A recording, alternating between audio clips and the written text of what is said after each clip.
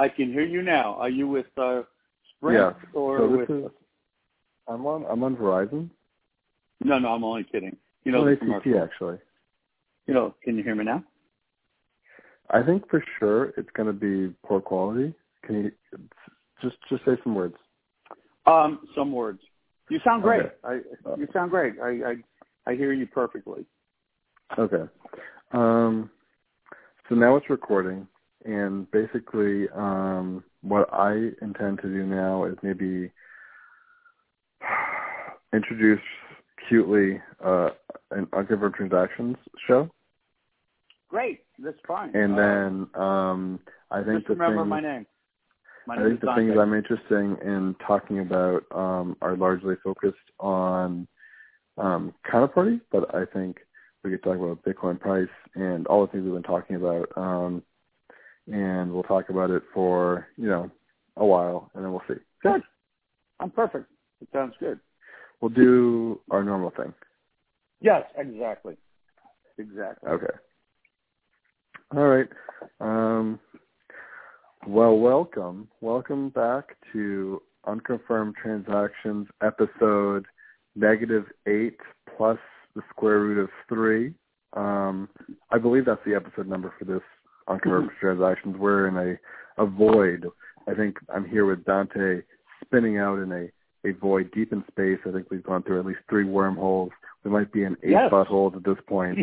The hyperdimensional cube at the end of the rainbow is here, and we are licking it, and it tastes like acid. Wow, that's crazy, dude. I can't believe you did that, so ad lib. I mean, I can attest to the fact that was totally ad lib. Is this live, Dante? It's either live or it's Memorex. I just can't tell the difference. Yeah, it's awesome. So what I like about this phone call so far is the quality is just as shitty as my last phone call with the content, yes, but the medium. I had a call with Fluffy Pony a little while ago, and it was probably just as bad. And I think at that time maybe Monero was more like $2. What was $2 at the time? Monero at that time. Fuck, I just want to fucking. What was so funny? I'm sorry, I didn't mean to use language. I didn't realize this is against FCC rules. This actually is being broadcast on CNN. It's a simulcast, so you're going to have to pay at least 15 million square coins. Well, I'm intentionally kind of seeding the conversation with an adequate number of swear words, so that so that entities like CNN would have to put in an extraordinary amount of editing resources in order to get rid of them. Yeah, I mean that's just in the protocol of Swearcoin. It's like the issuance rate. Like you're just following protocol. Okay, yeah, no, I like it. I like it. I mean, I normally don't curse at all ever, except fuck that. It cracks me up. Like I'm posting something on Slack. I haven't done it for so long. I've been posting DJ jams. Because, I like to think that I have good taste in music, and, I'd like you to listen to it. I love DJ Jam. But some of just looking back, there's so many funny audio clips now, in retrospect of, just 1 year, which feels like a decade. People say, Bitcoin goes fast, but, it feels like a decade in the past year. That's how exponential the growth is, No, it's pretty nuts. You talking about price growth, or there's just things that change in the industry? If someone's listening on this and they're on SoundCloud, I have if they just scroll down on my past shows, I have a show, and it's September of 2016, and it's called Mainstreaminess, and it's a atom bomb photo, and it's about how Bitcoin's gone mainstream. Oh, really? This was and it's a year ago. But no one cared about Bitcoin. Nobody cares about it today, except they only care about what the price is. Listen to this. I got a phone call from a good friend of mine I've known for probably, I don't know, 25 years. And so there's not much that I do that he's not, familiar with. And I've been talking about Bitcoin since forever. And, he found it interesting, blah, blah, blah. And then finally, I got a call from him, I don't know, like a month ago or so. And he's like, yeah, I'm about to go on vacation to Europe. And we've decided that we're going to buy one. These are like total normies, right? We're going to buy one Bitcoin. I'm like, dude, you waited until it's like $8,100, and now you're going to decide to buy a Bitcoin after all these years that you've been hearing me? Yep, we're going to buy it. We're going to buy one Bitcoin. I said, okay, well, that's cool. Well, how do I do it? I said, it's real simple. I gave him a couple of instructions, and I figured he went ahead and did it. So I'm seeing some pictures on Facebook where they're in Europe and where all these different, countries and cities. And I figured, let me give him a call and find out what's going on. So I called him up. And I'm like, oh, man, I felt bad that he was going to buy at $8,000. I said, dude, I really hope you followed through and bought that at $8,000 because it's like $12,000 now. And he said, nah, I didn't, I had to leave the next day. We went to Europe. But when I come back, I'm going to buy it. I said, well, it's going to be a lot higher when you come back, probably. He said, I don't care. I don't care. I said, well, what if it's like $15,000? I don't care. It in the grand scheme of things, it's really not going to matter. It's not going to affect my retirement. I'm going to just buy it. Like, he was all in. He doesn't care if it was 8,000, 10,000, and 17,000. It doesn't matter. He's just doing it. He made a decision. That is crazy to me. Because when he gets back from Europe, they're gonna just buy it, and whatever the price. It's so funny at this point. Like for example, this week has been crazy. Like since it's really Thanksgiving was when for me it started peaking. Like I'm at Thanksgiving with cousins, and all of a sudden every single one of them wants to know about Bitcoin. And not only that, it's getting up to maybe 6, 7, 8, or 9 people at this point, and they're coming to me and they're like, "Hey Dan, what do you think about Litecoin? What do you think about Ripple? What do you think about Ethereum?" One girl, she was telling me, she's like, "Oh yeah, there's Eurocoin, right?" And I was like, "You're thinking of Ethereum." And they're asking me, they're like, and it's all this week, and they're like, should I buy it? And the thing I tell them, I've almost gotten it down to a rap at this point because it's so common. And it's look, I'm an idiot, I bought Ethereum at 50 cents and then sold it at 51 cents. I bought Litecoin for $1 and I sold it for $1.01. I bought and sold all these things at low, and nothing's changed in my opinion about them in terms of their outcome. But the wishing well capacity for these things has grown exponentially. So I get it, and I'm telling them look, I don't know what to tell you. I'm obviously an idiot. Right, you sold I early. sold the thing. Yeah, I sold the thing for $1. I'm obviously an idiot. Don't come to me now. It's and so what I tell them is basically at this point I'm like, look, I think it's worth owning Bitcoin. I think everyone comes and says, I miss Bitcoin. The price is too high. I think everyone's always said that every time in history's history. It's I missed it. The price is so high, and they're looking for these other things. But I think it's worth owning some Bitcoin and kind of just learning about Bitcoin, learning what it means to control a private key, because that's a skill that $100 worth of Bitcoin, even if it goes to zero, is still worth more than $100. You know what I mean? No kidding. Well, by the way, full disclosure, as we speak, it's way after midnight. It's 12:30 in the morning. Don't disclose that. It's 7 a.m. We've both had 3 espressos. We're bright and bushy-tailed. Don't disclose that shit. No, of course not. I mean, I was just making that up, you know. But in the meantime,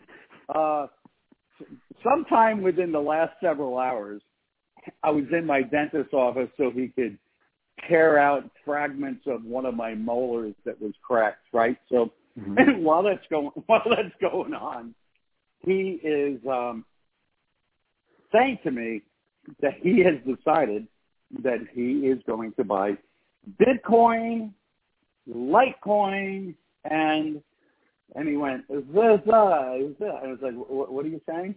I said, you mean Ethereum? You know, but yeah, I'm buying that. Okay, well, I'm glad you've researched it well, you know. And but what's really funny is they're not asking me for advice anymore. They're just declaring. There's like, hey, this is what I'm doing. What I've experienced is largely like, and this is what I tell them. I'm like, look, this is my approach to these people. It's like, look, I've literally had this conversation at this point like 24 times, and it goes the same way every time. You ask me, what about this? And I tell you, like, what do you know about it? And you say nothing. And you're like, yeah, but the price. And it's like, well, what do you know about anything? And you agree that you don't know nothing. And then I just like, you know, it's like, look, it's a crypto casino, and you're here, and like, if you're willing to lose money, like, bienvenidos. Yeah, but dude, the proof that you are an idiot is the fact that when this stuff was like in the hundreds of dollars, like not too long ago, I hate saying like, excuse me, but somebody erase that. Oh sure, but I think worth. I mean, and I've gotten like squared with it, but like I've definitely missed out on hundreds of thousands of dollars of like crypto opportunity, you know, in U.S. dollar amounts, for sure. You know, all right. So I have to tell you this. I'm not a fan. I'm not a fan at all of Bruce Fenton. But he put out a little. I didn't watch it. I did. I know what you're talking about. Yeah. I didn't see it. I saw the thumbnail, and he looked like a maniac. Like he's wearing he's got a beard. He's not wearing suits anymore. Yeah, exactly. Is he even a member of the Illuminati anymore? I don't know. He has like a very patchy wizard beard. It would be a wizard beard, but like I don't think he really has all of the hair like follicles that he needs for that. But anyway, I do have to say that he made a little bit of sense on this particular topic. And what he was saying was that, you know, people make the assumption that those early people that were involved in Bitcoin, like, boy, they really scored. You know, they've done extremely well, blah, blah, blah. And he was explaining, so let's say you were really early. And he didn't say really early, but he was saying, let's say you have decided that you're going to put $100,000, just pick that round number, and you're going to put it into Bitcoin, and it was around $1,000 for the first time. And it continued to go up. Now it's, you know, $1,200, and you're now worth, in a short period of time, your investment is worth $120,000. And then, boop, before you know it, it kind of like drop. You didn't get out, and now your entire investment is only worth $25,000. And I guess what he's saying is whenever that finally started to climb back, when did you get out? Did you get out and just kind of cut your losses and say, wow, it's up to 800 again, or it's up to 1,000 again, let me just get out, you know, even? Or maybe it went up to $1,500 and you're saying, okay, I'm going to cut my losses. I didn't like how that felt for a couple of years, you know? And they didn't necessarily score because you don't know how they reacted to this. You know, you don't know. It doesn't really mean anything. They may not have. have stayed in, and they may not have climbed it all the way back up to where it is now. Fair enough. Yeah, I mean, for me personally, my approach was, and people are so skittish about their finances in regards to Bitcoin, and I get that. Myself, not as much. But like I saw the price run up to like 1,200, and for me, and I don't even know if we set up to talk about this, Dante, but I think I haven't been broadcasting for so long, but that's why I bring it up, just for context. Right. So allow me to digress, I guess. But you can digress as much as you want. When the price was near, it's only you and I talking here. 1,200 or so. What happened was the Chinese government prevented the exchanges from doing like leverage trading. Right. And I remember watching it and going like, the volumes went to near zero, like versus what they were at relatively. And so my mind was like fake volume, fake price. Very much like a Willy bot moment. Yeah.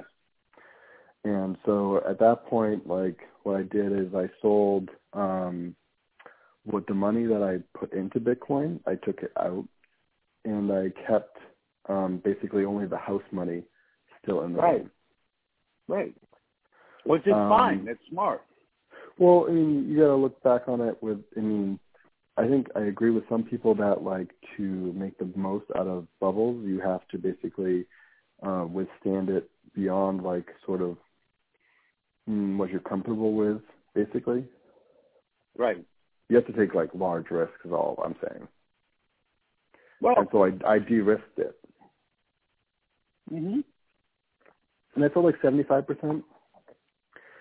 That allowed me to take out like my principal, it allowed me to pay taxes, and allowed me to pay for things I wanted to pay for. And I mean, all of that sounds very rational to me. And what happened when the price went up, and all of a sudden the same amount of dollars I had before, which I thought was risky, was now like not as risky. Because like I don't have any like all the money I put at risk, I've like de-risked. You see what I'm saying? Right. So exactly. I think a lot of people could benefit from money. this, and I bring it up because I don't see it as people aren't really like aren't proponents of this. They're more proponents of like hodling. But I would be a proponent of more like taking out some profit so that you can like withstand the long term, and like the ups and downs don't make you feel like it's, you know what I mean, like take profit so that you can be secure enough to wait out the long term. Well, at that point, you're only playing with the house money. Exactly. Yes. It's all free money. I mean, look, I had a but this is a weird position. It is a weird position because Paul Sports brought this up in a recent interview. I forget exactly where, but he was saying like this is a weird situation where like people can like take all the money they put in and just be like, oh, like everything's gravy. Like that's a crazy proposition. You know, the other thing is this: if you got in at a certain number, you really can look at it and say, you know, I'm in for the ride, and even if you lost your principal, if it was small enough, proportionate to what it is now, you might just say, you know, the hell with it. I'm just not going to bother. I mean, you're having a lot of fun just watching what's going on. It doesn't really matter. It's just interesting because for me, like the price could literally go to zero and like I wouldn't be fucked. Right. Like, no, exactly. That it makes you a much stronger holder. Right. I think. Well, by the way, let me just mention this real quick before I ask you the next question. I was going to get into the airdrop, but before I get into that, let me just tell you this. So I had this friend who was, you and I like domain names, right? Yeah. And so there's a whole. I own 200 domain names, which is unusual for most people, but it's in the domain world is small. Very small, but so small you're a minnow. But depends. You could be a minnow in terms of quantity, but the quality could be there, which could make you, closer to a whale compared to some of these people that have a whole ton of domain names, and they're all crappy, right? But what happened was, there's this guy who I've been friends with from the domain world for a number of years, and he's also a programmer. And what occurred was he did a whole lot of work, and he deferred his payment for quite a long time. So I think he was owed quite a bit of money, and the person who owed him the money pretty much did a disappearing act, just off the radar, gone. Kiss that money goodbye. You're not ever going to get paid. So that was one of his deals. So many, many, many months later, the guy resurfaced momentarily. I think he might have felt a little bit responsible for not having really compensated the guy. So what happened was, he said, "Look, do me a favor. Do you have a Bitcoin address? Get me a Bitcoin address." And he sends the guy. This is back when Bitcoin was about $600. So he sends him about approximately $30,000 in Bitcoin. So this friend gets a hold of me, and he's like, I don't know what to do. Like, he didn't even know, quite frankly, how to get a Bitcoin address at the time. He said, "Well, what should I do with this $30,000 worth of Bitcoin? Should I sell it all? Should I sell half of it and hold on to half of it?" And I explained to him, I said, "Dude, you're asking me a question that it puts me in a no-win situation. If I tell you to hold any amount of it and the stuff goes to $200 tomorrow, you're going to be pissed off at me." Yeah, it's the worst position. I understand. It's the worst. Like, right. I talked my brother into buying $1,000 worth of Bitcoin when it was like $400. Right. And then we were at the bar, and I opened up Coinbase, and I was like, "Yo, it's like $700," and he sold instantly. You never should have told him. Well, I shouldn't have told him, but I'm not gonna tell him no at that point. I mean, I told him the price. Right. I didn't tell him buy or sell, but his instinct was sell. Right. And we talk about that since now, and he's like, "I would have never made it this far. There's no way in hell I would have held this far." Well, I was talking to. But it's I think it's a good point though, because Bitcoin is so hard to hold. It's so hard to hold that people aren't even willing to buy it right now. They'd rather hold on to Litecoin. Oh, that's a whole nother weird thing. But I was telling Josh and Sean recently some story about I do actually know a couple of people here and there that are like normies. Mm-hmm. And I was in a situation, I was talking to a normie and a friend of this normie, who I kind of quasi know a little bit for a short period. So the topic of Bitcoin came up, and the friend of my friend said to me, "Oh, Bitcoin? Oh, yeah, I heard that went away. That's not a thing anymore." I'm like, "Really?" I'm like, "Okay." It's like $12,000 or something, And he said, "What?" He couldn't believe it, and he didn't know anything about it at all.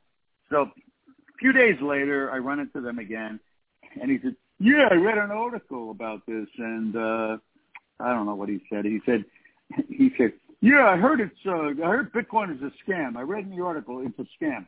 Like, well, did you read the rest of the article? Did it say that there are a lot of scams in Bitcoin? In other words, the guy never read past the headline, right? Mm-hmm.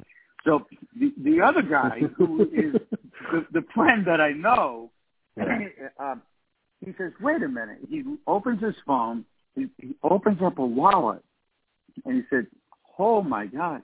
He said, and he hasn't looked at this thing in some time.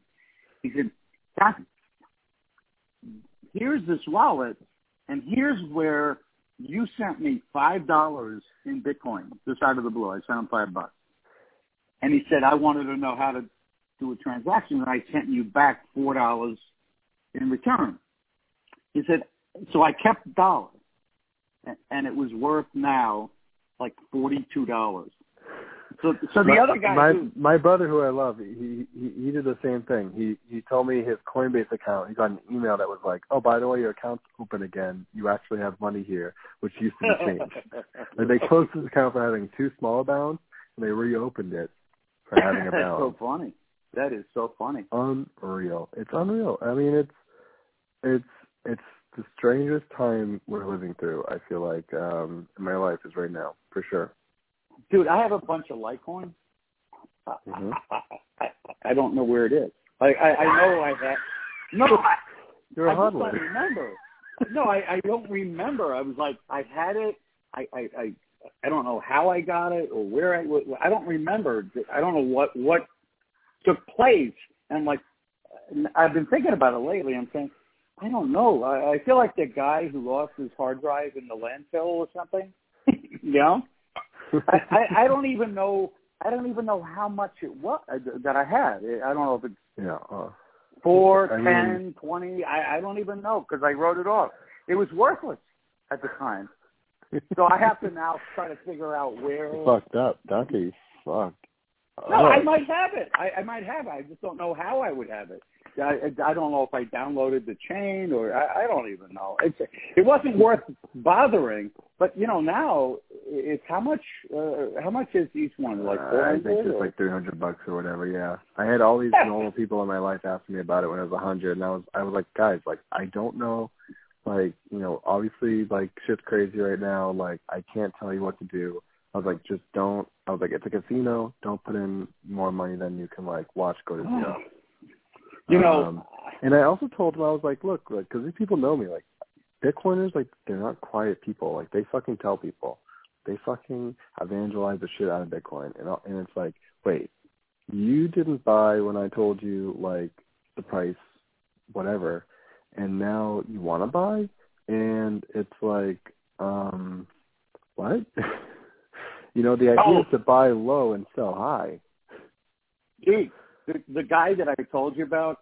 Hold on. Yeah. I just looked this up, and I think I want to just knock it out. But like, Bitcoin Core has 234 pull requests, and Litecoin has 4 pull requests currently. I think it's.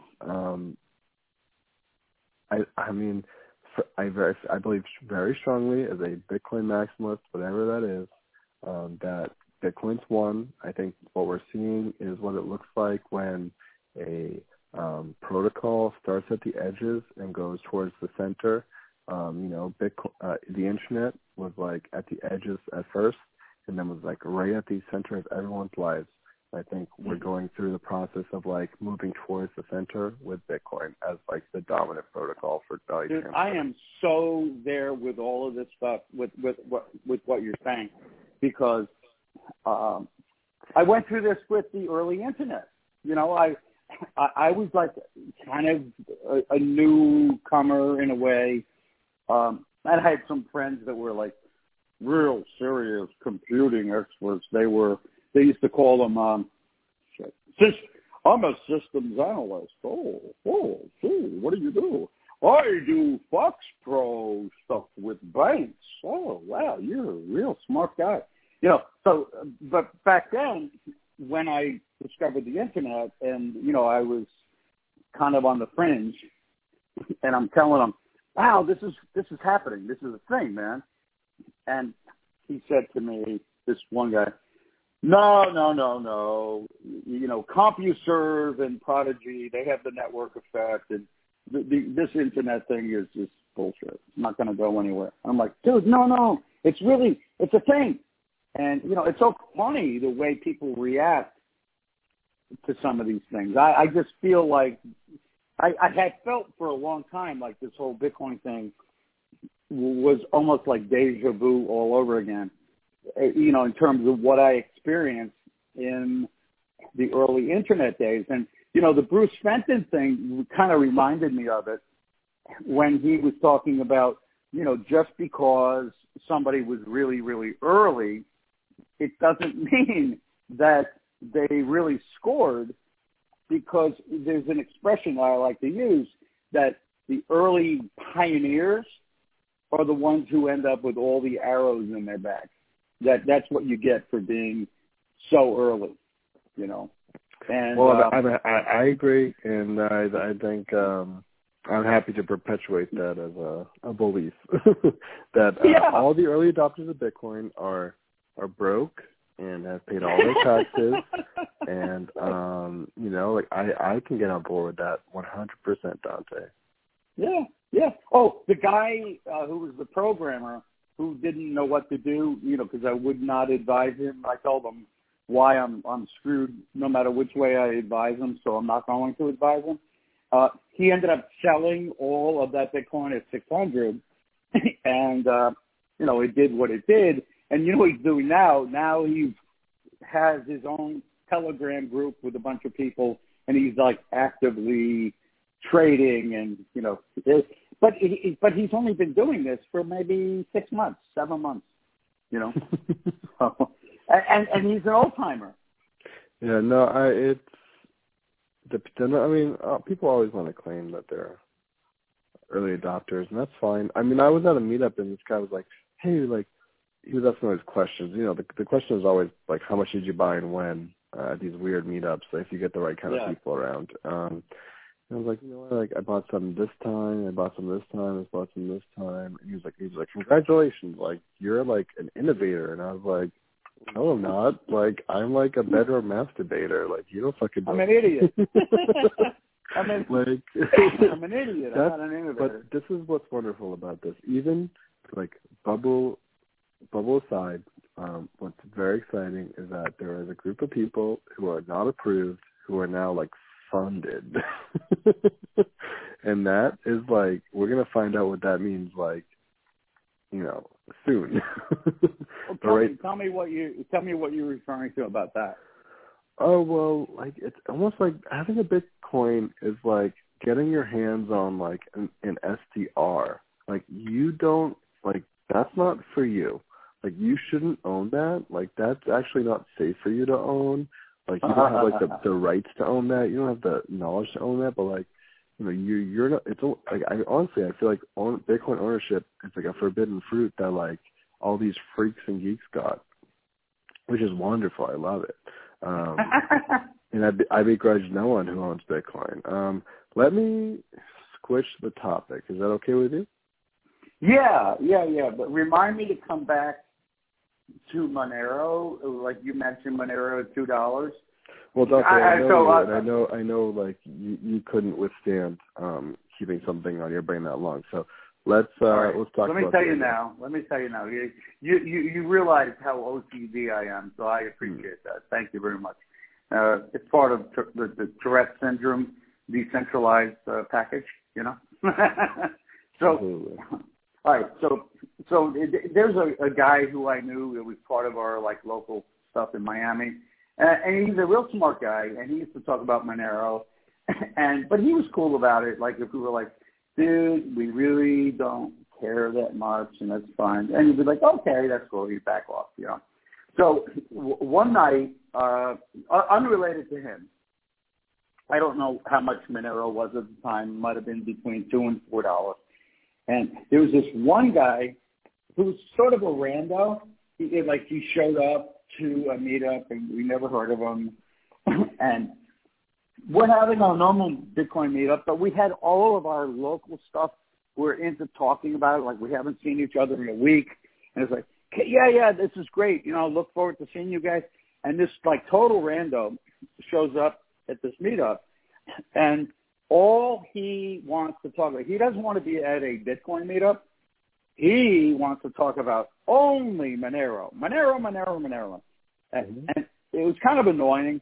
And a few of us were kind of like, dude, we really don't want to talk about Monero. Like, we have other stuff.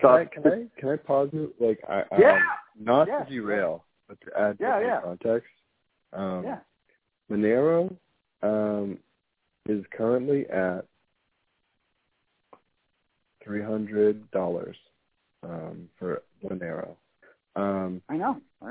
I recall going on a Bitcoin, a local Bitcoin trade. Like one of my buddies, he was like, "Look, I'm going to go do a local Bitcoin trade. Do you want to come along?" And we met this guy, and he was like, "Yo, like, could you set me up with Monero? Because like I see that that's popping off." And I started laughing like really hard. And he was like, "What are you laughing about?" And I was like, "You're an idiot."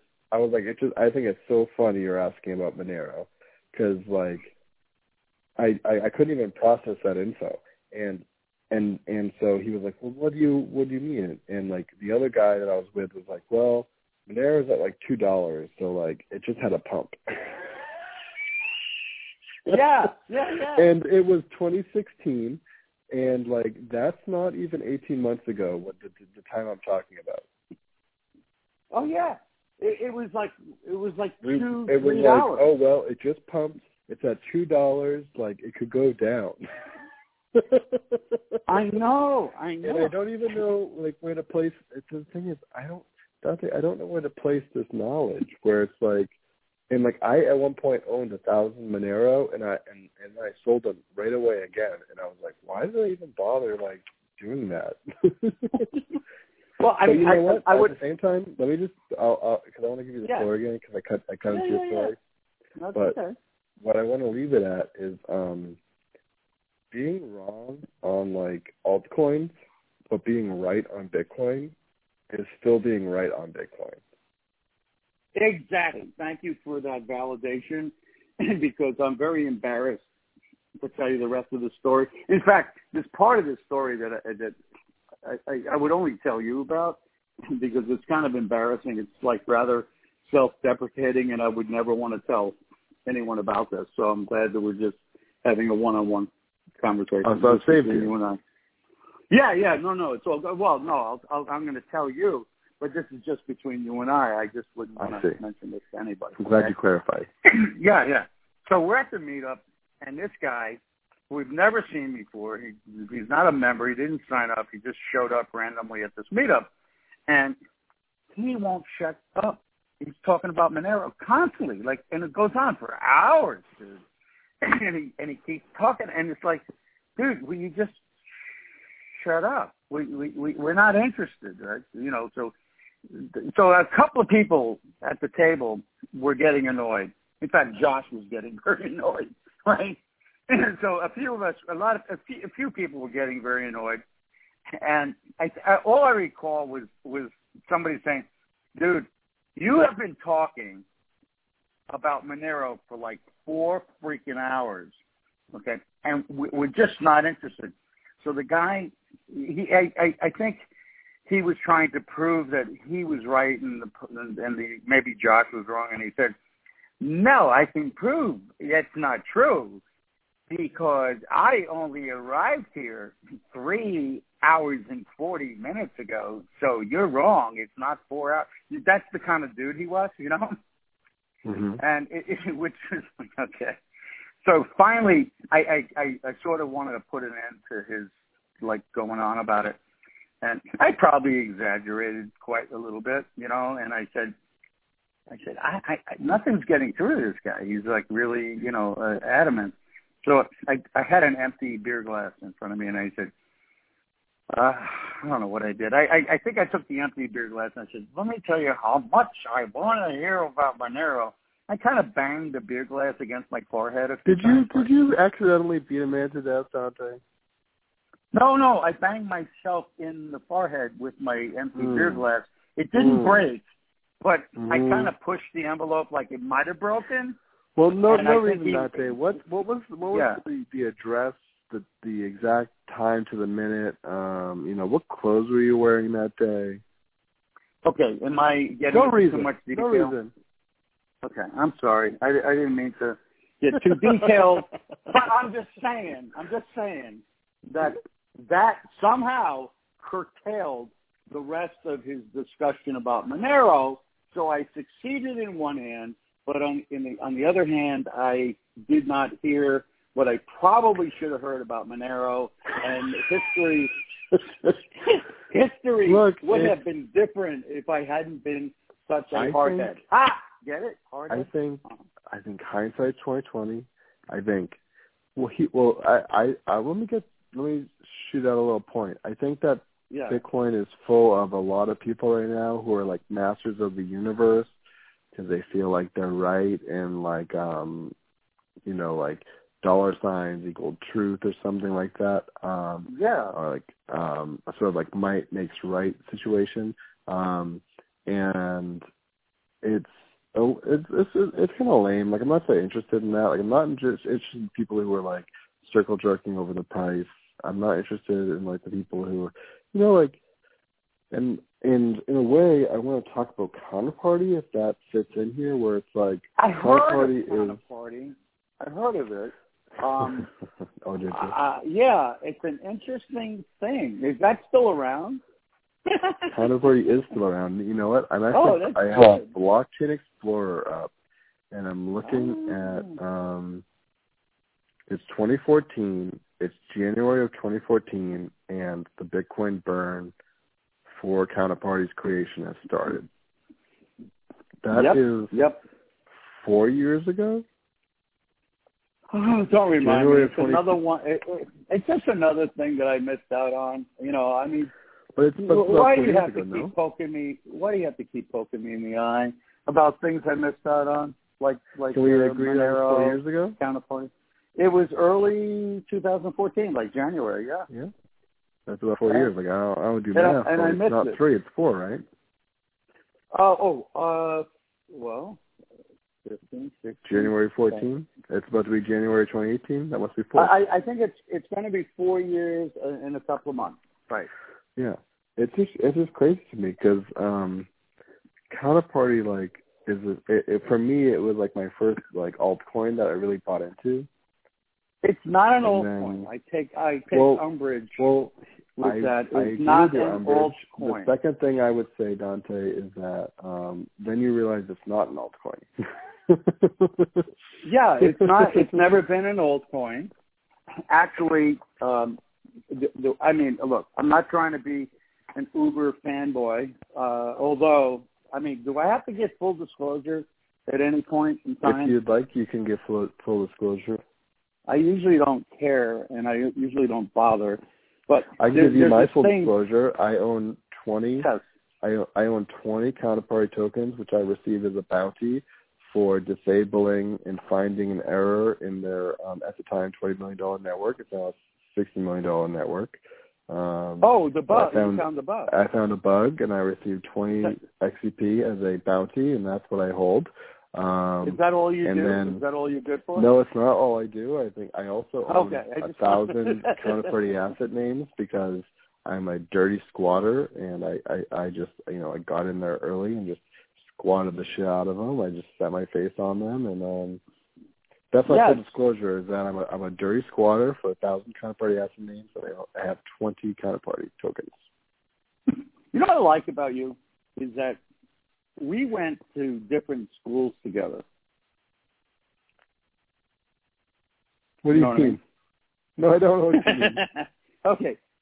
You were squatting, and I was squatting, and I never knew you. Like, we had nothing to do with each other, and it was like, hi, nice to meet you. Oh, you're a squatter. I'm a squatter, too. Oh, nice.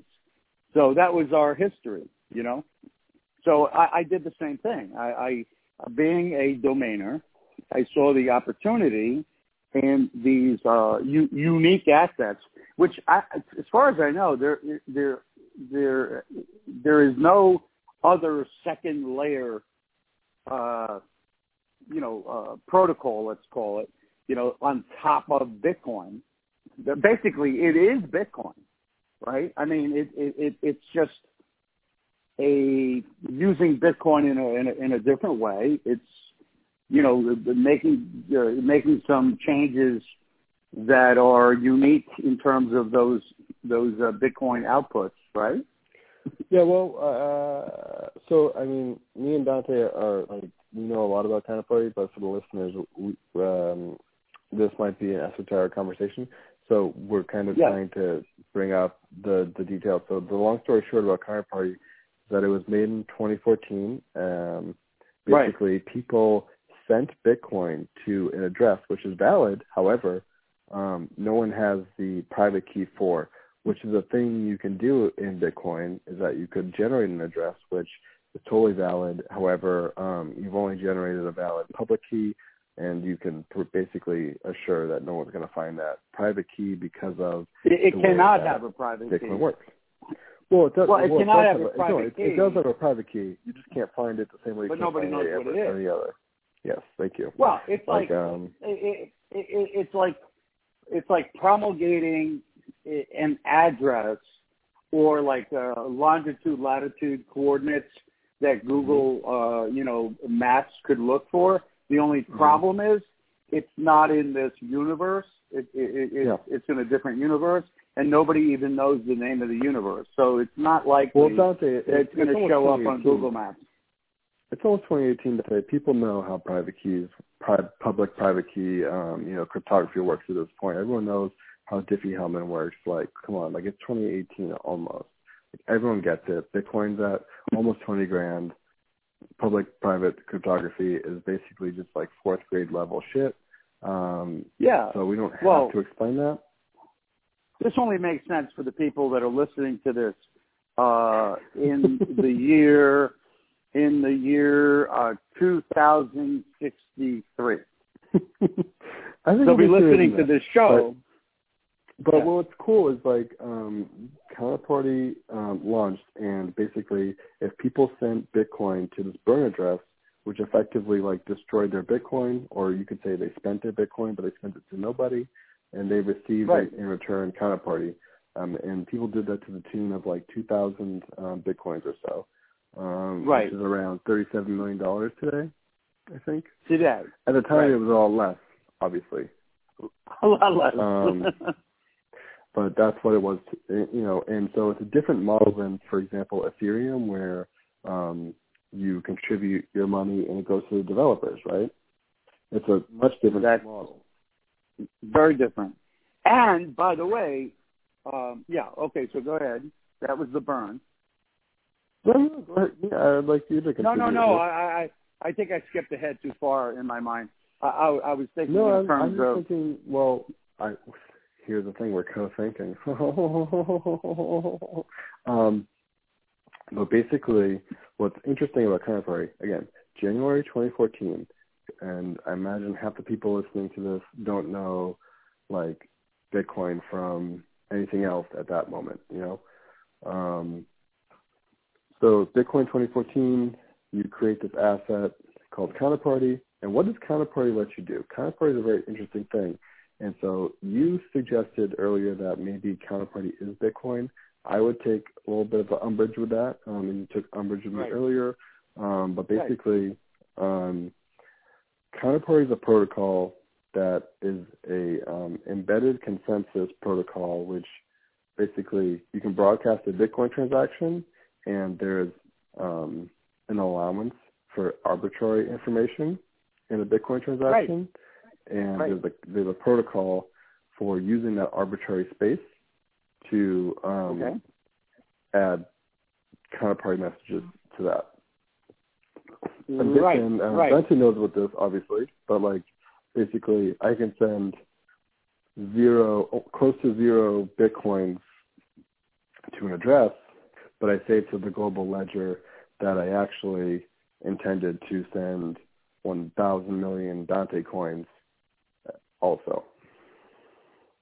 Right. So I guess another way, let me see if I can put it in a, so we can have competing definitions that don't compete.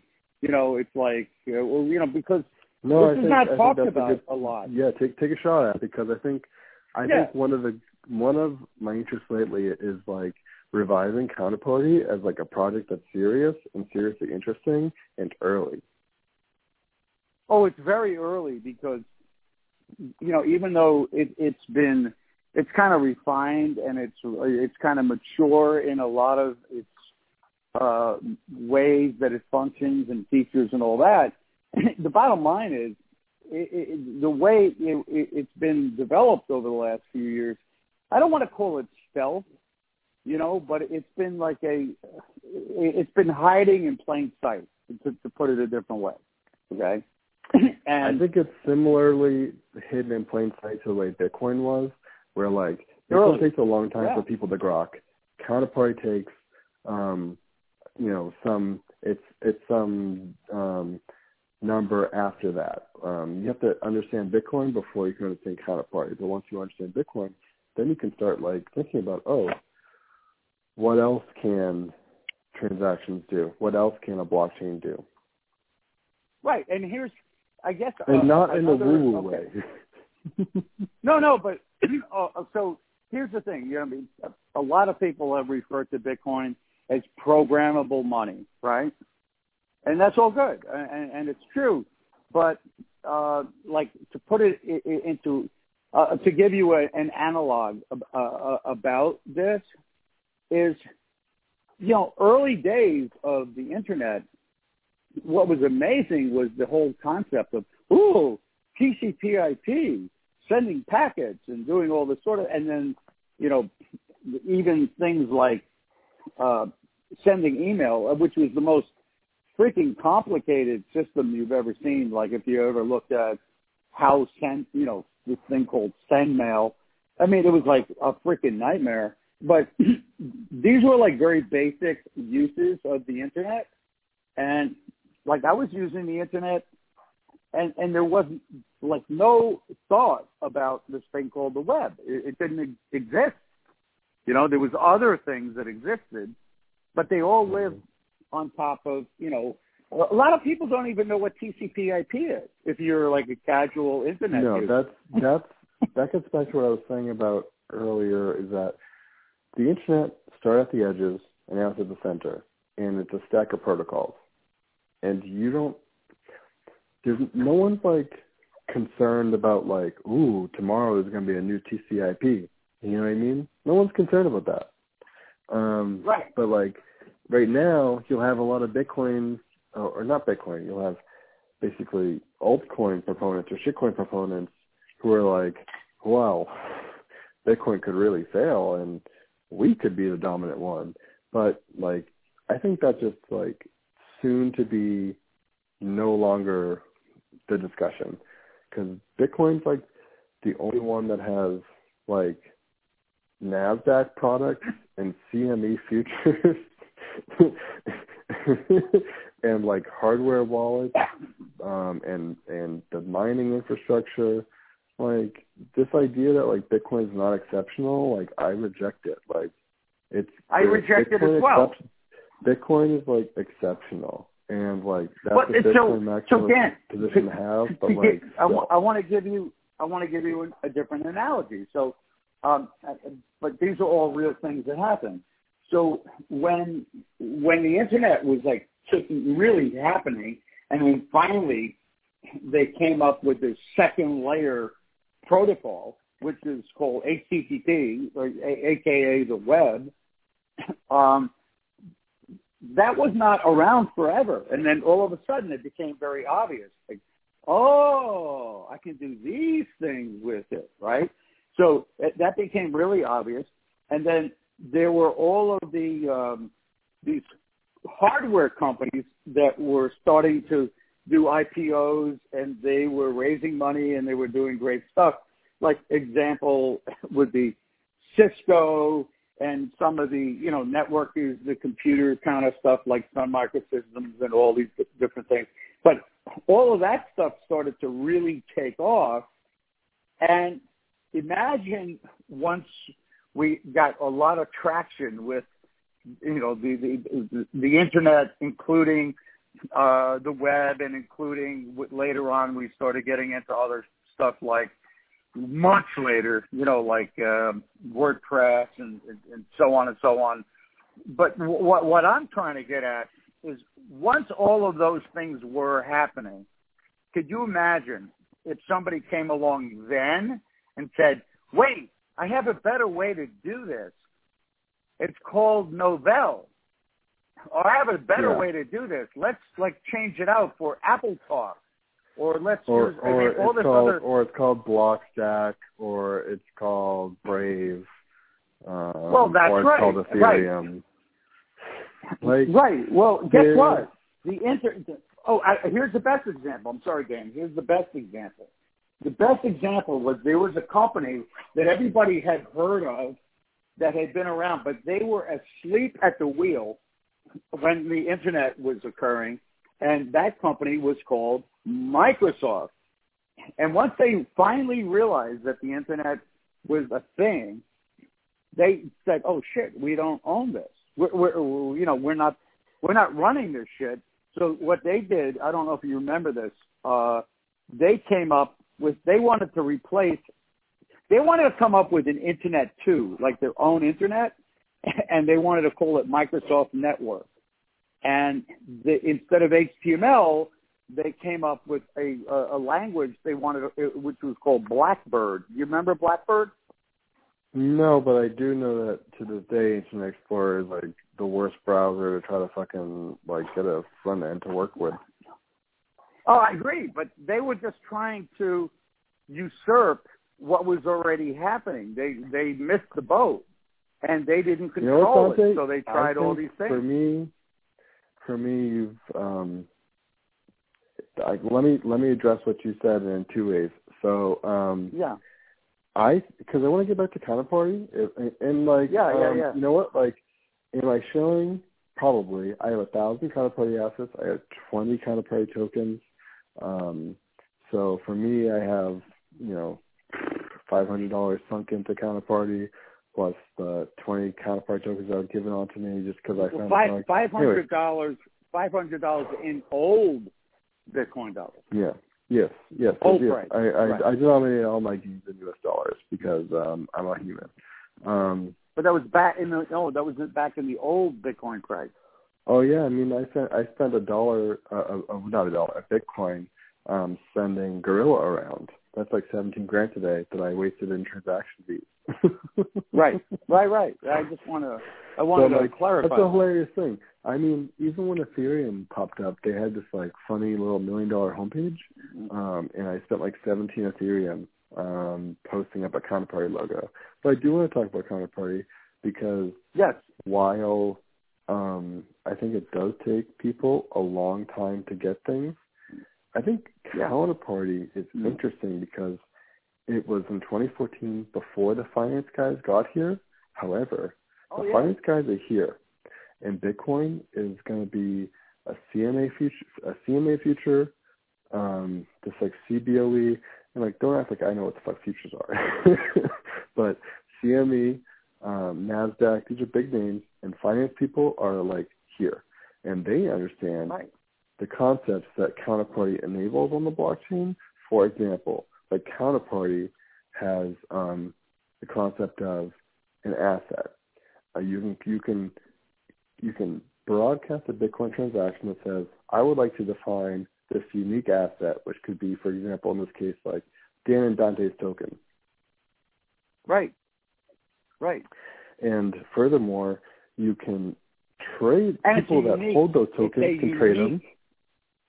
Whatever the name of that asset is, by the way, you say an asset.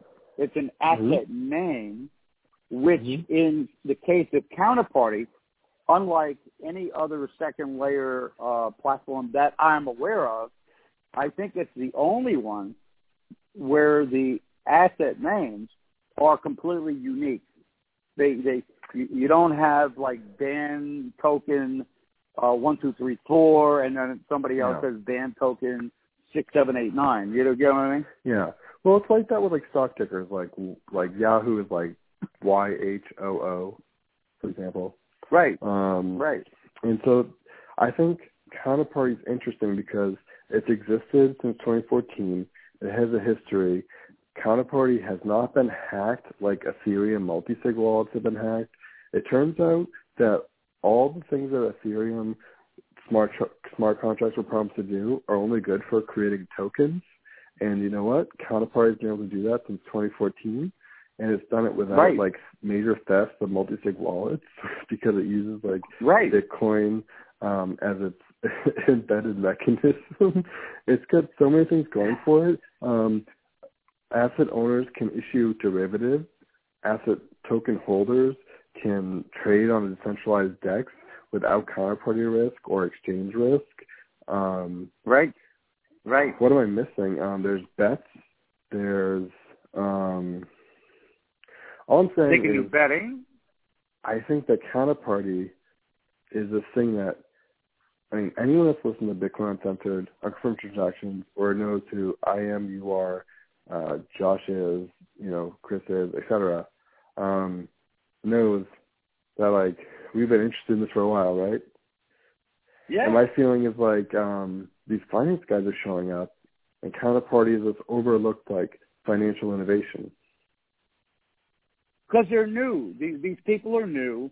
The only thing that has them here at the moment is that they see the Bitcoin price pumping, and they also see a lot of the peripheral stuff happening, which is the ICOs, and they see all the pump stuff. They see all the pamp, right?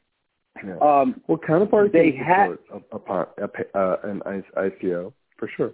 Of course. I mean, there's probably nothing better for an ICO to launch. For example, other than you could register an asset name, you could issue X amount of tokens, and you could simply list them on the DEX for a price. You could have multiple sell orders, like we're going to sell 100,000 of our token for this price. We're going to sell 100,000 of our token for this price. You can have the same, incentives that they see happen through such a mechanism. Well, you are uniquely qualified to really seriously to explain the DEX and I think that would be, because we say DEX, we're used to it. It's the decentralized exchange, but explain the DEX and how it works, and do that, because a lot of people have no clue what it is. They've never heard of it. Sorry, I thought it was going to be simple. I know. I heard that. I heard that on my end like a half hour ago. So just tell her she's not alone. But it's all good. It's for the greater good. Let me give you look. Real life's real. But let me give you the short talk on counterparty decentralized exchange, which is it's interesting because the way it works is it's a protocol, and there are different message types, and one of the message types is orders. So you can make an order to sell, you can make an order to buy, and you can broadcast that on the Bitcoin network. And there are federated nodes that run the counterparty protocol software, like similar to how there's a Bitcoin core, sort of like a counterparty core. If you run that software, it will read the blockchain, and it will read up the messages, and it'll be like, okay, like this person sent it here, this person sent it here, this person sent it here. And it's possible that some of those messages are invalid. So the software reads it and computes it and generates values. So I can broadcast in order to sell, and someone can broadcast in order to buy, and these nodes will see that, and they will match those things, and they will update their database. And as long as everyone's running that software, we can agree on who has what. Is that so it sounds like it is, and I think what's important to point out is that there is no third party that owns this. This is not like, Poloniex. It's not like, Bittrex. It's not like any of these exchanges. It relies on Bitcoin as the quote-unquote third party, and as we know that Bitcoin is a trustless, permissionless system that allows you to have basically no counterparty. So I can send Dante a Bitcoin transaction that also says, give Dante 10,000 Diana coins. I can also make a Bitcoin transaction not to Dante that just says, I'd be willing to give anybody 10,000 Dan coins for like whoever wants to come along and match that order. And then when that order matches, it just happens. That's been happening on Counterparty for some time. I can pull up the for stats. Years. Well, since 2014, obviously. Yeah. Since Counterparty's been launched, there have been 200,000 Counterparty DEX orders. And there's been over 1 million transactions as well with Counterparty. Sure, including like a couple of months ago. But what's interesting about it is like you got to think exchanges. This is the other thing I tell noobs is like they're like, hey, like do I just buy it with Counterparty? And I'm like, yes, but because they don't really get that the hard part is like managing private keys. Right. And so I'm like, yes, buy it with Coinbase, but also like understand exchange risk. Yeah. And so a decentralized exchange, there is no exchange risk. Right. There's only Bitcoin fees, which are probably lower than exchange risk. Exactly. And what I want to point out to, again, I have no idea, who the 12 people will be that might even listen to this, all right? And I don't know what they remember in the way of, Mount Gox or this or that, and whatever. What I'm saying is there have been various exchanges, what was it, Cryptsy? Is that the right name of the one who just popped and disappeared and ran to China and all that? But so the bottom line is, you have had in the past and probably in the future a number of different exchanges where people will go ahead and put their value, whatever that is, whatever kind of tokens or what have you, and they put it on an exchange, and they're ready to trade for something at a moment's notice, right? But what they don't really think about is that you're basing your trust on the goodwill of whoever is running that shit, and inevitably they all say, "Oh, sorry, we've been hacked," or they just do an exit scam, and so there's all of that exchange risk, that you're talking about. Deal. A lot. I mean, and I don't bring it up idly. I think you've seen too, like people that are listening probably don't listen, but there's people who use Counterparty to trade these meta tokens that take issue or umbrage or concern with these fees. But these fees are like that's the cost of doing business on the premium global blockchain. And honestly, that quote of premium global blockchain, that's a Nick Szabo term, which I love a lot. Nice. That's a nice term, though. Bitcoin's the only premium global blockchain. Well, what it also means is this: if for example, if there, I hate to use the example entirely, but what happened in the case of Ethereum and this thing that they created, which was the DAO, where a bunch of people pumped, I don't know, was it a couple $100 million or so into that DAO contract, that quote-unquote smart contract that wasn't very smart, and they put in all of that money, and then some bad shit happened, and then they were able to arbitrarily make a decision to roll back time. It's like that, they rolled back in a way their blockchain to, just change history and rewrite history so that the people who, were lost money because they were involved in a stupid thing. Well, the parody hackathon burn was $160 million too. I think there was about the DAO was as well in US dollars at the time. Santi, let me ask you a question. $160 million just got stolen in Bitcoin. Are we hard forking? Nope. I mean, Hey, Dante, it doesn't work that way. 120,000 Bitcoins just got hacked. Are we hard forking? Nope. I mean, here's the thing. Here's the thing. If that happened, where there's an exchange, where people trusted that exchange and they put their money into it, just like they trusted that DAO contract. To me, that's very analogous to having trusted some centralized exchange, right?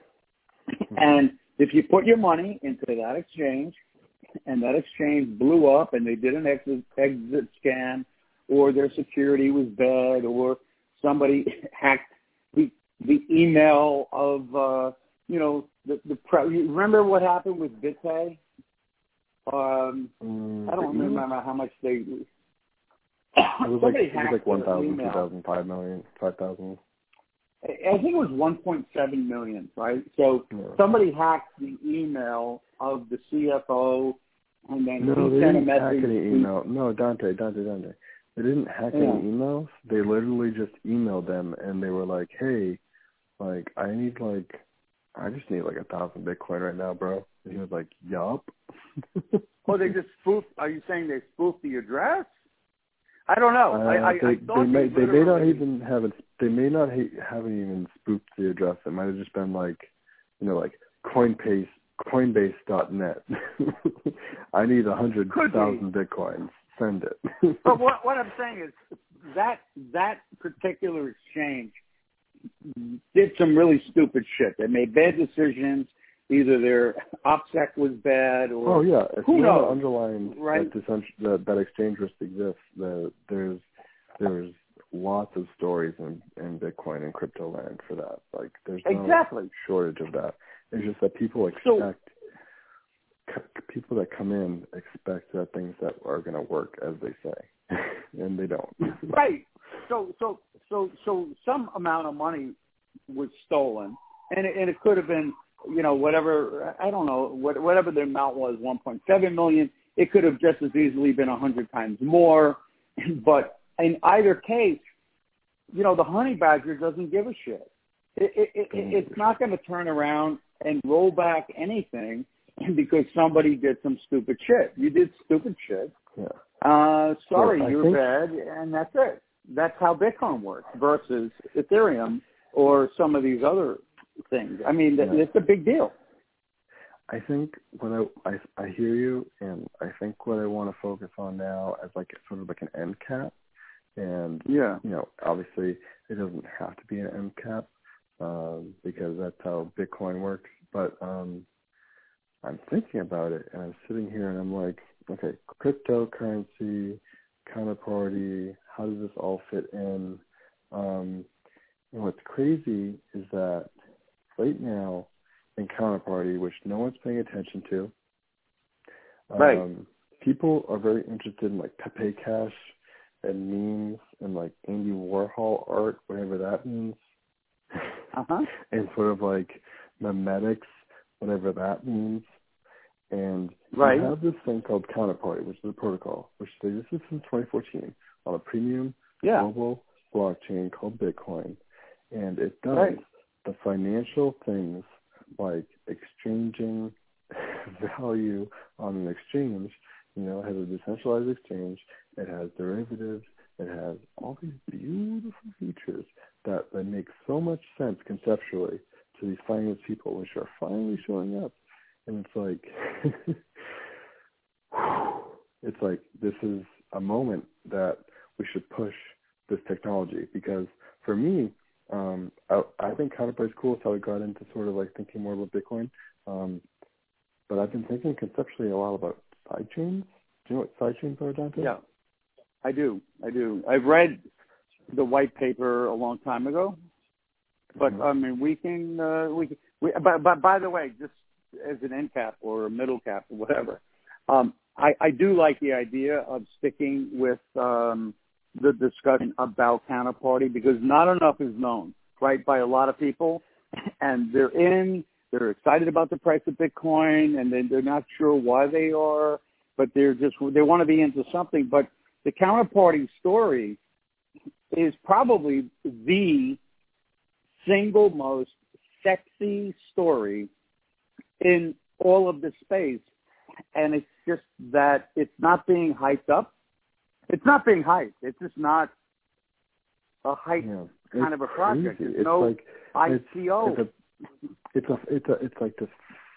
like this financial like motherfucker on the scene for years with experience, with no fucking lost like, it's getting hacked on their multi-sigs, all this stuff. It's amazing. It's crazy.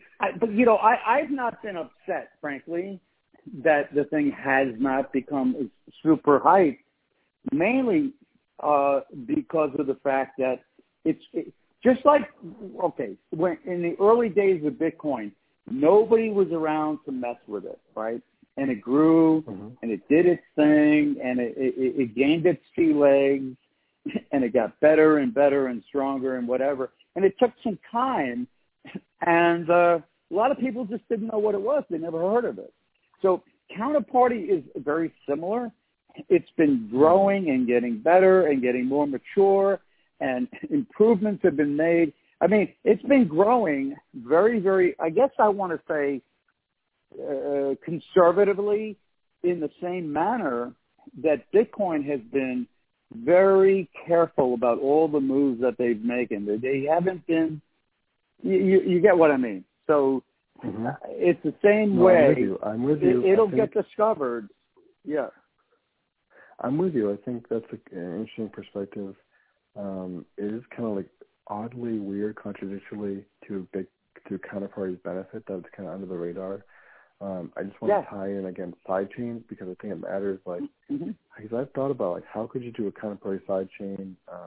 There's actually this thing called Element Alpha, which is like a blockchain product, which is a federated sidechain that does asset issuance. But you know what? I've been looking at sidechains pretty closely, and conservatively, that's like that's got to be a 2, 3, 4, 5, 6 year project, conservatively. Okay. And like never is an option. And as we know, like 1 year in crypto is like a decade. Yeah, I mean that's like we're Counterparty's talking about good now. Counterparty's good now. Bitcoin's in front of the finance people now. The real deal finance people now. CMEs, futures traders, and Counterparty does things that they understand. Well, a really good example, all right, for somebody who's like not deep diving into Counterparty, I can bring up one guy, and you can either leverage this analogy or not, but the guy from Overstock, Patrick Byrne. Yeah, remember him. Yeah. But the thing that got him all excited about Counterparty is not necessarily negated because of the fact that he went down like some other rabbit holes, right? What he saw, which might give somebody a better understanding. He said, "So wait a minute, I am in control of all of the shares of stock of Overstock. Right? I'm the CEO, and I am in control of that. So a lot of that stock is typically generated in such a way where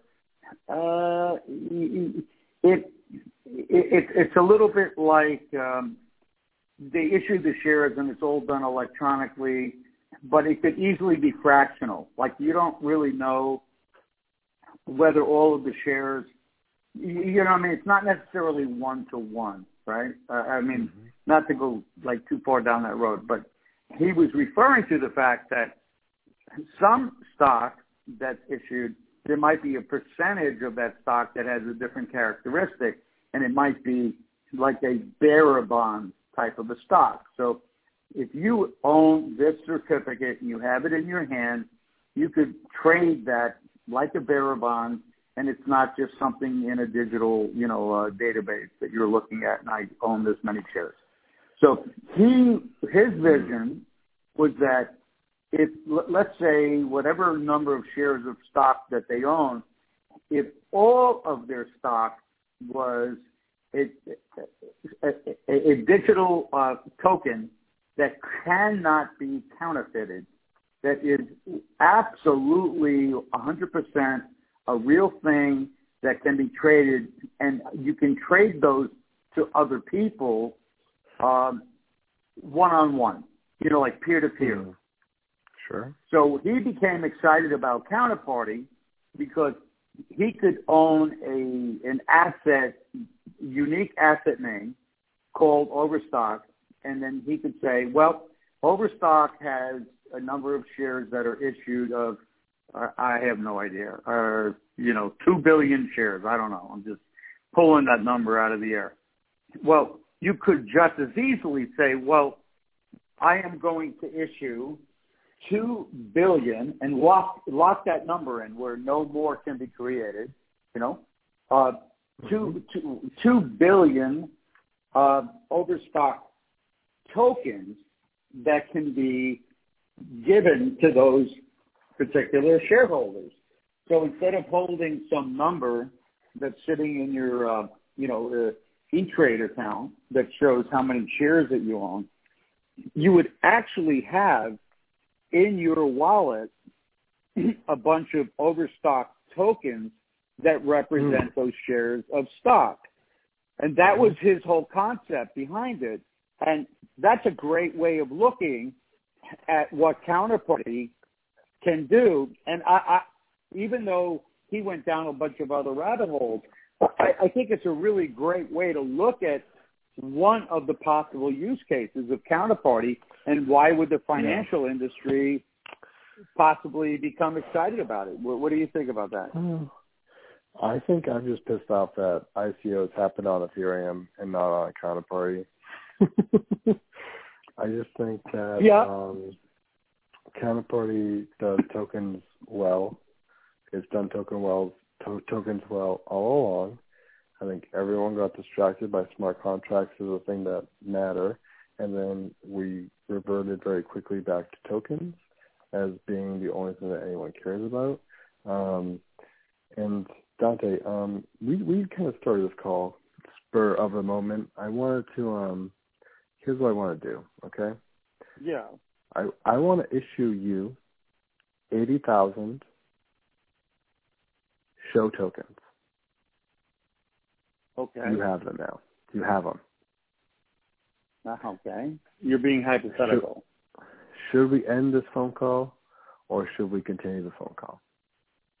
Right now, I would like to continue because we're in the mindset. But if you have to go, we can wrap it up and Okay, Dante. Resume. But I'm good. I mean, I'm good to go. I want you to take your tokens and I want you to cast your democratic vote live on air. What do you say? Okay. I'm not sure what you're asking me. So did you send them to me literally, like to one of my addresses? I did. I literally sent them to you. Your options are to continue the call or to end the call. How do you vote? I vote to continue the call. Okay, Dante. Bad news for you is I actually have issued myself 1 trillion show tokens, and I vote end the call. And what we've experienced here is pure democracy. We've voted. The community promise is upheld because we have voted and used governance. We have applied governance to this phone call, which is early in the morning, not drunk, very sober, and very timid and calm and educated. But we're ending it. I love it. But when you say totally sober and not drunk, you of course you're speaking for yourself, right? I have trillions of show tokens, Dante. I do not need you to question whether or not I mean what I mean. Okay, well, that's getting a little esoteric. I have trillions of show tokens, Dante. I do not deserve this treatment. I do not need you to call me names on this show where I have trillions of show tokens. Well, can I call the trillions of show tokens something else? Can I call them like S tokens? You son of a bitch. Or are you going to get triggered? You little motherfucker. I am going to end this phone call. I have trillions of show tokens. I told you. I told you I have trillions. I want to call them Stokens. I mean, if I called you Honky, you wouldn't like if I called you Honky, would you? Dude, are you holding up your middle finger at me right now? Is that what's going on? Because, because I'm going to have to turn you into a meme, bro. I have resetted the show token asset. I believe we're at 0 issuance now. If you just recalled them? I did. I recalled them. I think that's a very important feature.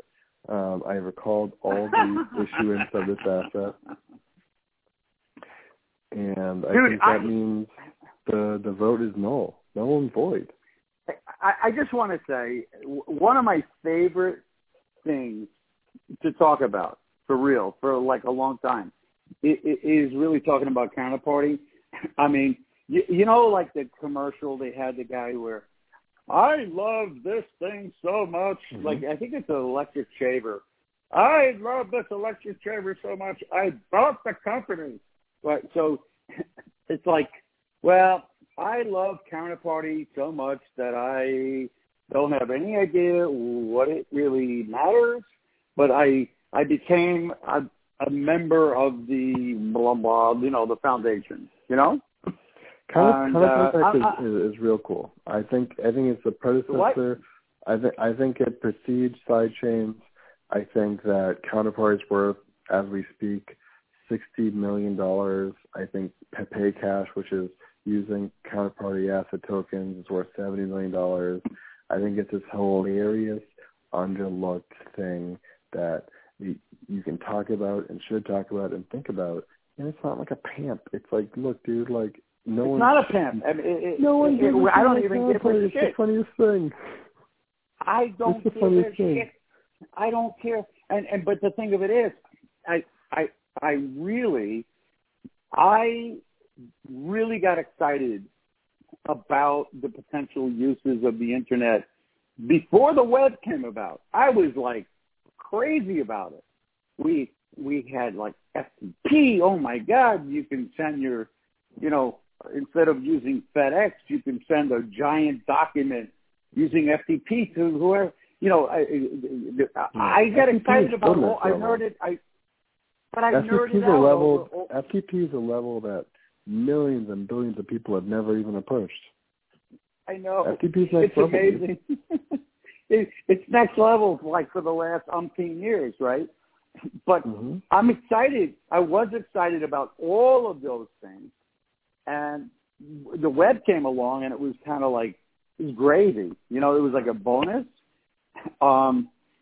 So I guess I equate a lot of this stuff that we're looking at here, including Bitcoin, including Counterparty. I just see all of these things as deja vu all over again. It's so similar to me. All right, it's a replay. But Counterparty is exciting to me, and it's never stopped being exciting to me.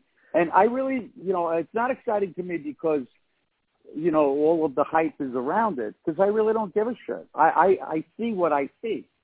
I see what this can do. I see where you don't have the bullshit involved like you had with Ethereum, who rushed something out the door because their burn rate was so bad, and I think their office was moved to the second floor of a pizza place or something. Yeah, never has anyone ever been more saved by the skin of their teeth than Ethereum.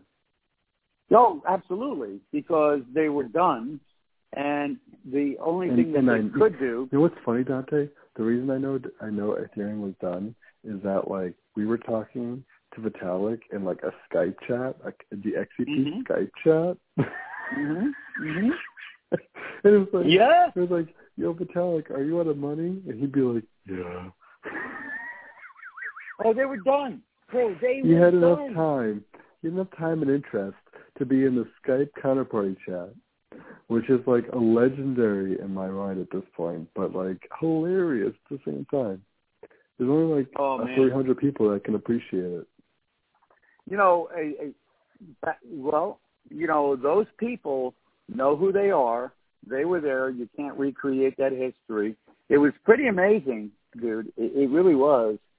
And I think, frankly, somewhere along the line, people are going to get their heads around what they're going to be so blown away when they realize what counterparty can do and how much more legitimate it is than all of this ERC-20 bullshit. I mean, this Ethereum thing is such bullshit to me, I think, in my humble opinion. I agree with you 95%. I do want to bring up, I think what happened with Tether and Omni is very important to think about, and how Tether basically forced a hard fork for Omni by going straight to the exchanges. But I also want to, on the bright side, remind people that Tether is this multi-$100 million size project. So Meta tokens have their own issue because they're not blockchains. They don't have their own proof of work. But they do have benefits, and there may be a issue with chain weight at a certain degree, but it's almost like a scalability issue, we're secure to a certain degree until that degree gets improved. We touched. Do you have a couple of minutes, or are you hitting a hard curfew? Oh, Dante, I voted unanimously against you in the blockchain vote before. Right. I don't know if you remember that, but we can check the blockchain. Are you even listening, bro? Well, I don't even know if my vote counted. It did, but I just had more. I don't even know. But how do we know? Because we don't know what my actual issuance was, unless you're referring to the fact that the show tokens are a counterparty token that you own the unique asset name. Therefore, you're in control of all of the issuance, and you might know. You might have definitely the case where I'm in control. It's definitely the case where I'm in control. Well, it's like SkyMiles works that way, right? So, sure. I mean, I could have so many SkyMiles, and then, the SkyMiles company, that controls it can say, well, we're going to do, we're going to do QE2, QE3, we're going to issue a whole bunch more SkyMiles, and now you've been diluted. So there is that. Dante, I think in an hour and a half we've put down and covered more ground than most podcasts these days do. I think we've covered more than just price. Price is so much on people's minds. I think we've covered more than whether or not it's worthwhile eating just meat. What a stupid thing to even be meaning. I think we've covered more than whether or not memes. Here's where I agree. Whether or not cryptocurrencies are simply memes. That's the stupidest idea I've heard of recently. Haven't heard we've covered it in an hour and a half. We're good. Here's what I would agree with. Okay, as much as I would prefer to continue to have my discussion with you as long as possible until we have started to lose our, grasp on consciousness. It's I like this stream of conscious. Whatever that is. We can renegotiate the conditions of your surrender on a different phone call. Right, and the other thing is this: we never reached consensus on which token we were going to use to determine whatever the outcome that you were looking to determine. I don't think that's what the SoundCloud chain will show. We will see. So in the meantime, I think we did cover a lot, and maybe no one out there will even care to listen to this the first time around. So may or may not be interested in hearing any kind of a sequel. Well, Dante, why don't you plug what you do? Plug what I do? Oh, so I don't know. I thought I had mentioned that I'm not plugging what I do, But I hope I did this full disclosure to say that I actually am one of those Counterparty Foundation members. But my that really has nothing to do with my sincere interest in Counterparty that I've had since early 2014. So I have nothing else to plug. Well, I can only plug the other show that I do on Genset's World. Your voice changed like dramatically, Dante. Hold on. Wait a minute, hold on. Dante, I think maybe your battery died. Sorry, I had a technical difficulty. I have to get rid of my earbuds. You can try again if you'd like. Oh, I'm sorry. So try again with what now?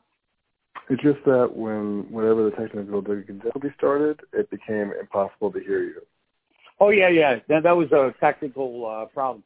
So the only thing I can plug is the fact that I'm on with Genset's World. You can find us on SoundCloud, or you can find us on bitsonline.com. And I happen to be a big believer in Counterparty, which caused me to want to get a little bit more involved. So I am one of those foundation members. So other than that, I do my own thing. I have nothing else that I care to plug because I'm not a plugger. Roger that. So do you have anything that you would like to plug? No, I mean, long story short, I haven't podcasted in a long time. I'm not interested in giving my constant feedback about what's happening because things are happening so quickly and rapidly that it's like,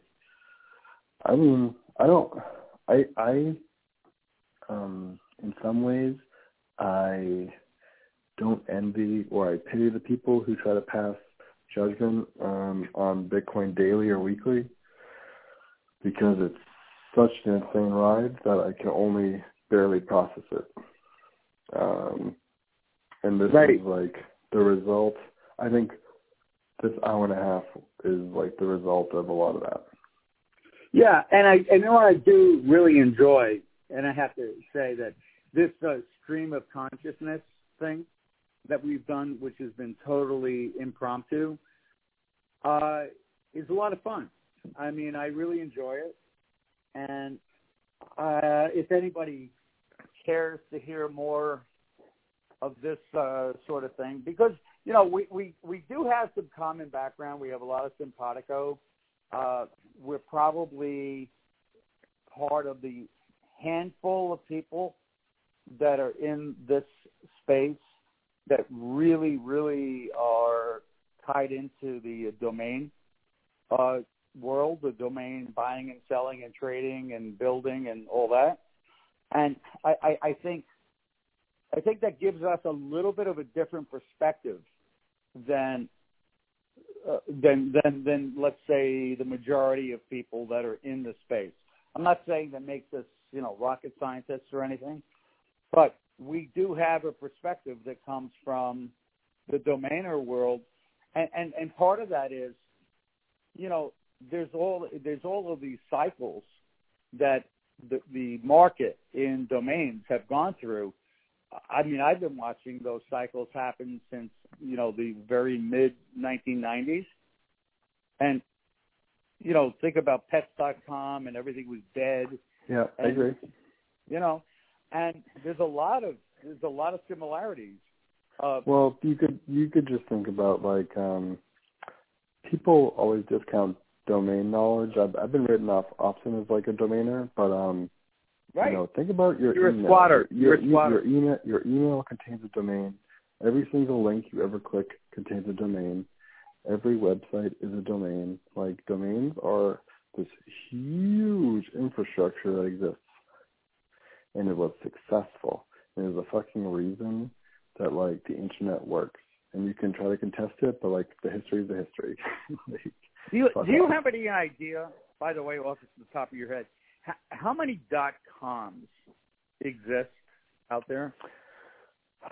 I'm going to quote a number that I believe is beyond just .com, but I think it's like something like 300 million domain names. Okay. So now let me ask you. And they expire every year. That's an important fact too. Right. And so the big value in the domain aftermarket, right, is almost exclusively, primarily in .coms, although there are other extensions, right? No, it's mostly .com. It's mostly short .coms. It's like one letter, two letter, three letter, four letter. They're getting to the point where they're treating them, they're calling them chips. They're treating them a lot like chips fungible names. Chips stand for Chinese premium domain, right?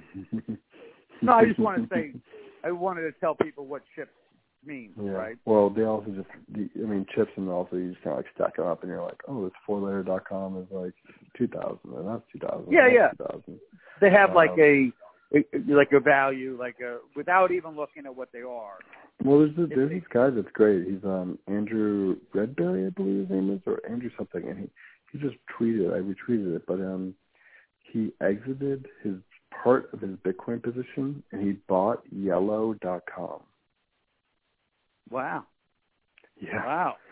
Yeah, and if people can't appreciate that that are listening, go and try to buy Blue.com, Purple.com, Green.com. Go try and buy them and see what the prices are.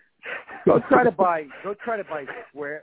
Listen to this. Try to buy Square.com or Circle.com. What do you think of that? Yeah, so here's where I'm going. But people are buying like Blockstack names because that'll be the next thing. Right, but here's where I'm kind of headed with this, right? So you have that situation, and we know the value of some of the better .com names are huge. Many of them have sold for $10, $20, $30, $50 million, and most people, when they hear that, they're just like, what? And that can't be the case, right? But I'm not saying that they're all in that price range. I mean, you can still buy like certain domains .coms like really cheap for like 100,000. I'm making a point though. The other names that are out there, you have .biz, you have .org, you have .net, and then you get into the other shit domain extensions. You have now you have a couple of thousand other extensions that are out there. There are too many to even remember, right? But the point is, all of those alternative extension domain names are very similar to kind of like the shitcoins. Now, there are some that are like not terrible. You might get into like a .io, which is similar to like having Litecoin. You see what I mean? Like, okay, you could use them, but or you could go and get into like some of these other old coins, and that's what the alternative domain extensions are like. I mean, that's exactly how it lines up. So you have .com, which is Bitcoin, and then you have everything else that is some other variant of a shitcoin, or I'm sorry. Sure. You have .net, .org that people know about, which might be Litecoin, which might be Ethereum. But the fact is, I brought up earlier, way earlier in this call, that Bitcoin has like hundreds of pull requests right now, and Litecoin has 4. Right. And this really matters. The development matters, and people want to discount the development, and I agree to some degree that developers should listen to investors. I agree with that, but I also think that we see this. It's a funny world, Bitcoin, because developers are also investors. This is a tangent, Dante, but think about the developers of Bitcoin. Don't you think the people that have been involved for a while are probably also Bitcoin investors? They're investors in any way you cut it. So let's say they never put a dime in. They have invested their mind share. They've invested their effort. They've invested their life, their time. I mean, there are people that are really all in, even if they haven't invested any money. Yeah, I agree. They have invested. I also think that a lot of the Bitcoin developers aren't necessarily like invested in the actual token itself. And this is a funny thing because in a way, like those, and I think I see this and this is maybe a whole different discussion, but I meet Bitcoin developers, and they exhibit the sort of paranoia that like wealth brings, like having like money that's like outside of a bank brings like a certain level of paranoia. And I see that exhibited in these developers. It's interesting, but I do, Dante. I need to end this call. I need to. Yes. You know what? I voted hours ago. Well, this call is actually sucking pretty bad because we had no notes, we had no direction, we had no idea what we were going to talk about. I mean, it's just horrible, awful, it's terrible, and but you know what? I love it, and I hope we I hope we do this, continue it. We continue this. Don't hold your breath, Dante. The last time I did this was a year ago. I know. So, I mean, maybe we'll do, let's call this episode that we just did, we'll call it episode 0. And, of this new series of whatever the hell we're doing. But, no, it's all good. It's all good. It's a declaration that I don't accept. I abstain from that vote, but I will end the call. Okay, well, let's end the call. St. Catherine. You have my consensus. Pray for us.